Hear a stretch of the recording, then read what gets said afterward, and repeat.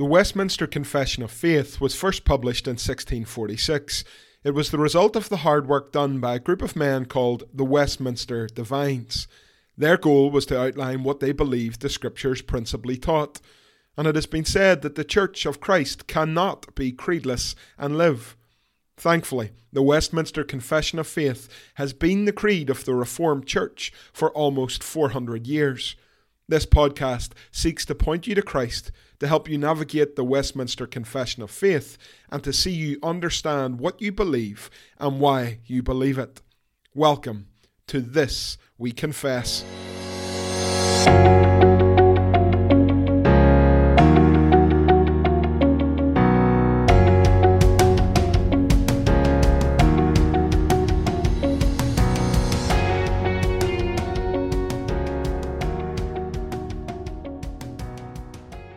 The Westminster Confession of Faith, Chapter 25, Of the Church, Paragraph 3.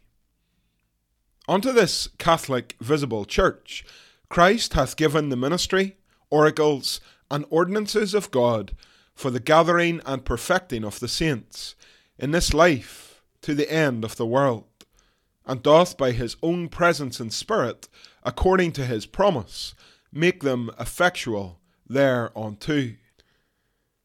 Hello and welcome to episode 73 of This We Confess.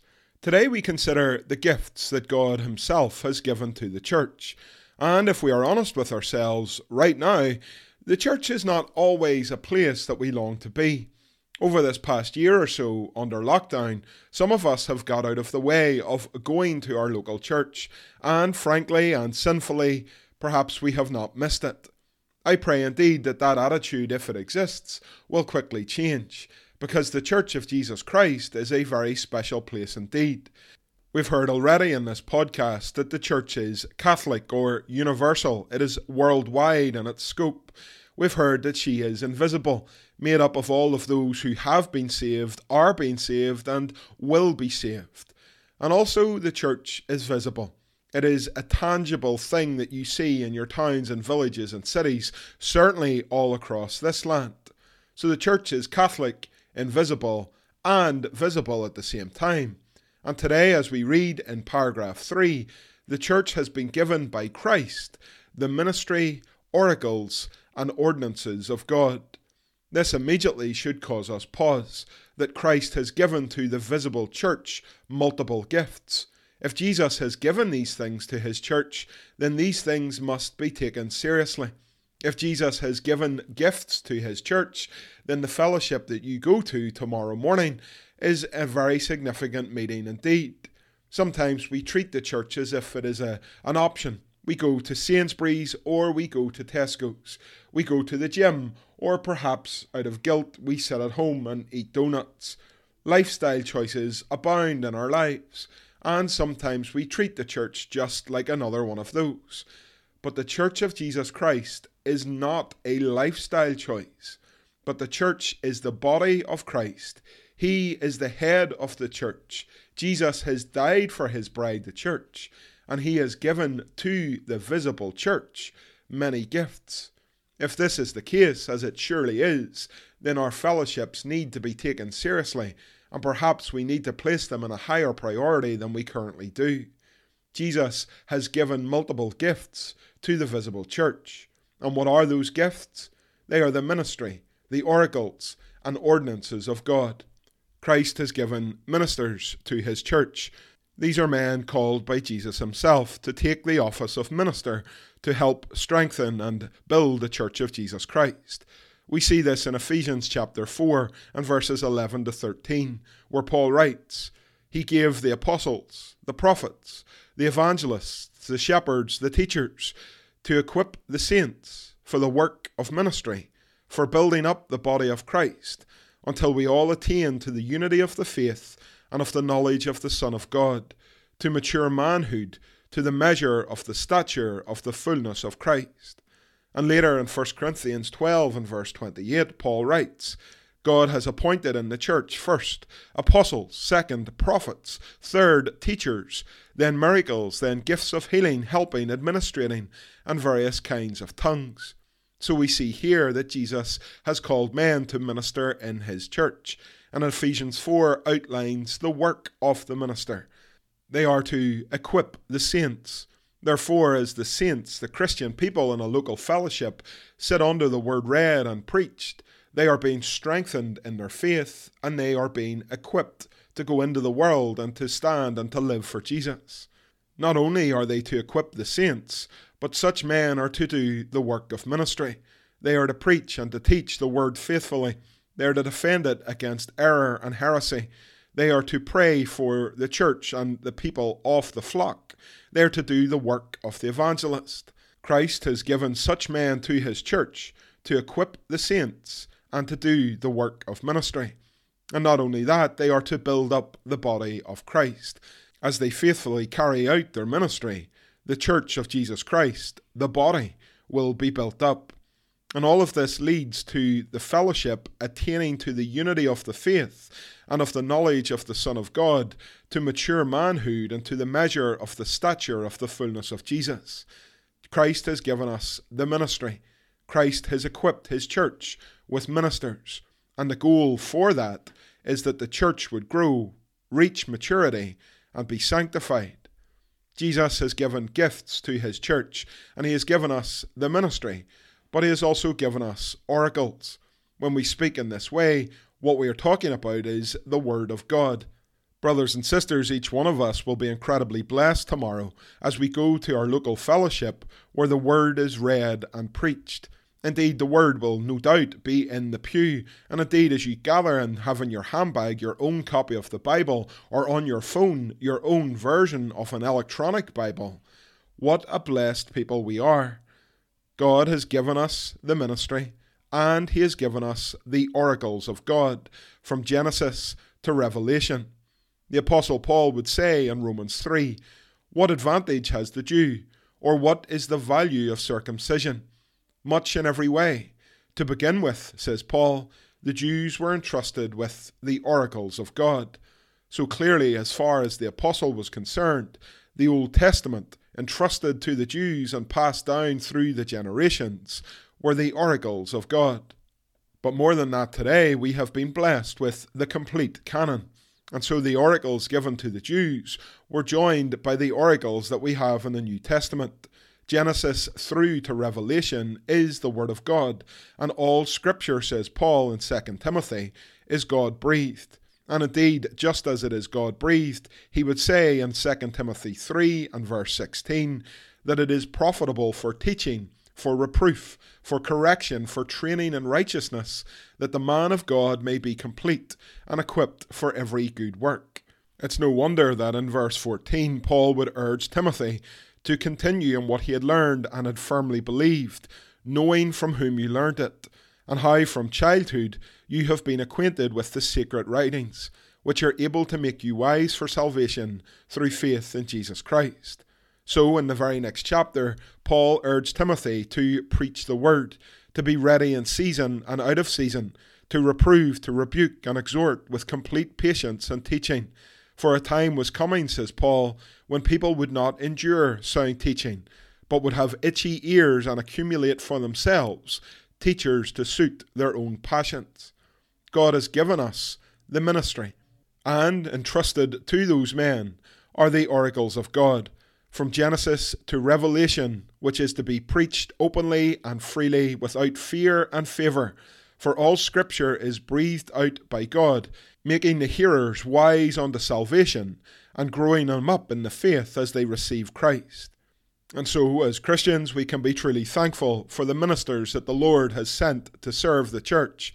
And not only that, but the ordinances of God. We have heard the word read, we have heard it preached, we have sat in Bible studies, we have been taught the word of God from childhood. And if these things were not enough, the Lord, say the divines, has also given us the ordinances. Here the Westminster divines speak of the ordinary means of grace. Whenever we gather, we attend to those means. We come to the Lord's Supper. We come to the waters of baptism. We hear the word read and we listen to it preached. We pray together as believers. We sing God's praise. We raise our voices and call upon the Lord to move in this world. The Lord has promised that when we gather together, He is in the midst, and He has given to the gathered church the ordinances, the ordinary means, and we are to see such means as an absolute delight. I think the greatest tragedy of COVID is that because we have not been able to meet publicly, we have grown weary and tired of the ordinary means. We've got out of the habit of going to church. We sit at home and watch a service from somewhere on YouTube. We tune in to the greatest preachers in the world and the biggest churches. We have lost the hunger and desire and appetite to take our place in our local fellowship. Brothers and sisters, may the Lord move mightily in these days. May He forgive us our lethargy and our sin, and may He create in us again a great desire to take our place in the public worship of the local visible church. Jesus Christ has given us gifts. They are from the Lord Himself, and therefore they are to be taken seriously. They are to be respected and honoured and embraced. The Lord has given us the ministry, the oracles, and the ordinances of God, and these things have a specific purpose. The Westminster Divines tell us that they are for the gathering and perfecting of the saints. Jesus has told us to go into the world and to make disciples. But how are those disciples made? How is the church to be gathered? Brothers and sisters, it is by the gift and the foolishness of preaching. In Romans 10 and verse 13, we read that everyone who calls on the name of the Lord will be saved. But how then will they call on Him in whom they have not believed? And how are they to believe in Him of whom they have never heard? And how are they to hear without someone preaching? And how are they to preach unless they are sent? As it is written, how beautiful are the feet of those who preach the good news. In Romans 10, the apostle is clear. The gift of preaching is to be used to go into the world proclaiming the gospel of Jesus Christ, and by it and the work of the Holy Spirit, sinners are converted unto Jesus. By these means, the Lord gathers His church. And as the church is gathered, and as men and women and children take their place into the Catholic visible Church of Christ, by the ordinary means of grace, they are perfected. Now we fully understand that perfection for the Christian is not attained until glory, but in this life we are to be sanctified.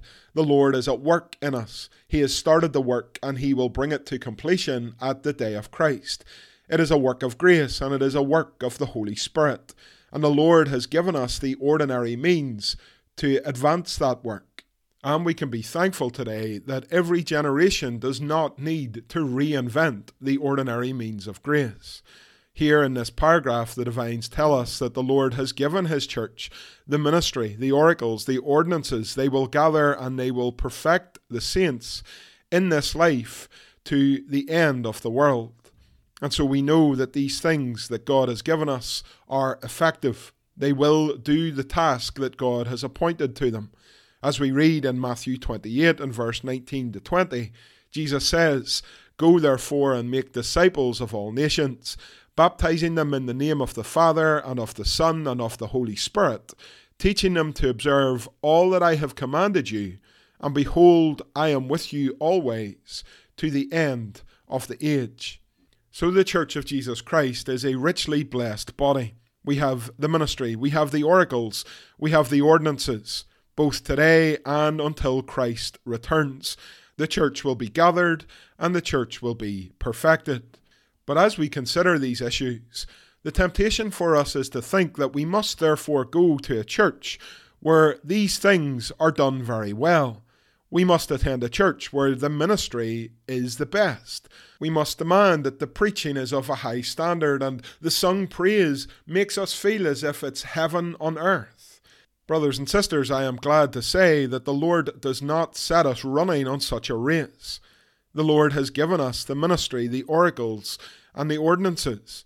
And you and I are not left to look about and think, well, where are these things done at the absolute highest standard? Because that's my church. It might be 500 miles away, but that's my church. This is not the road that the Lord takes us in. The Lord has given these things to the greatest and to the least of the churches. The Lord has given us the ministry, the oracles, and the ordinances in a place where the average age is 117, and in the all-singing, all-dancing, brand new church. The Lord is gracious and has given us the ministry, the oracles, and ordinances, which are made effective not by the talents and the abilities of humanity, but instead by the Holy Spirit. Paragraph 3 ends with that statement of truth, that the Lord, by his own presence and Spirit, according to his promise, make these things effectual thereunto. And so our gatherings do not need to be about razzmatazz and shebang. When we are looking for a new church, we should not go in with a list of things that we're absolutely looking for, or else when we go to a new church and look around, we should not be obsessed with stuff which isn't that important eternally. Instead, we should go and seek out a fellowship where there is a faithful ministry, where the ordinances of God are observed, and where the oracles of God are believed and preached and taught faithfully. Where these things happen, there the Holy Spirit is, and there the Holy Spirit makes the ministry, the oracles, and the ordinances effective for God's purpose, which is to gather and to build his church. Therefore, brothers and sisters, I beseech you, do not take your fellowship for granted. It may not be as bright and as shiny as that new fellowship that you've heard so much about, and you may not always appreciate the preached word. You may think that your minister really needs to retire. He's quite old now, and really you need one of those younger ministers because they never get anything wrong. Brothers and sisters, do not take your local fellowship for granted. Do not treat it with scorn or contempt. Do not believe that in this YouTube age you can worship at home with a fellowship that is 1,000 miles away. The local church is a gift to you. And within that local visible Catholic church, there Jesus has gifted us with ministry, oracles, and ordinances, made effective by the Holy Spirit to grow us up in the faith. Today is Saturday, the 22nd of May. We are hours away from another Lord's Day. Whatever church you call home, go there in the morning with a right attitude. Go there with a smile on your face and with joy in your heart, for you are taking your place amongst the visible church of Jesus Christ. And what takes place there tomorrow is given to us by the Lord himself, and therefore it is glorious. As always today, here are some questions for you to consider. Question 1. The Westminster Divines speak of Christ giving the church the ministry, oracles, and ordinances of God. Define what we mean by each one of these categories. Question 2.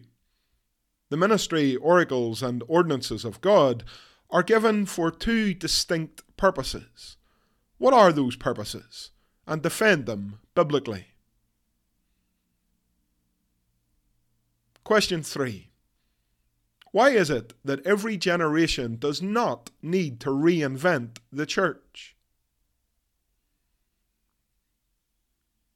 And question 4. Why can we say with confidence that the effectiveness of the ministry, oracles, and ordinances of God is not dependent upon the talent of a preacher or the beauty of a choir or the expense of a building? That's all for today. As always, my name is Scott Woodburn, and until next time, this we confess.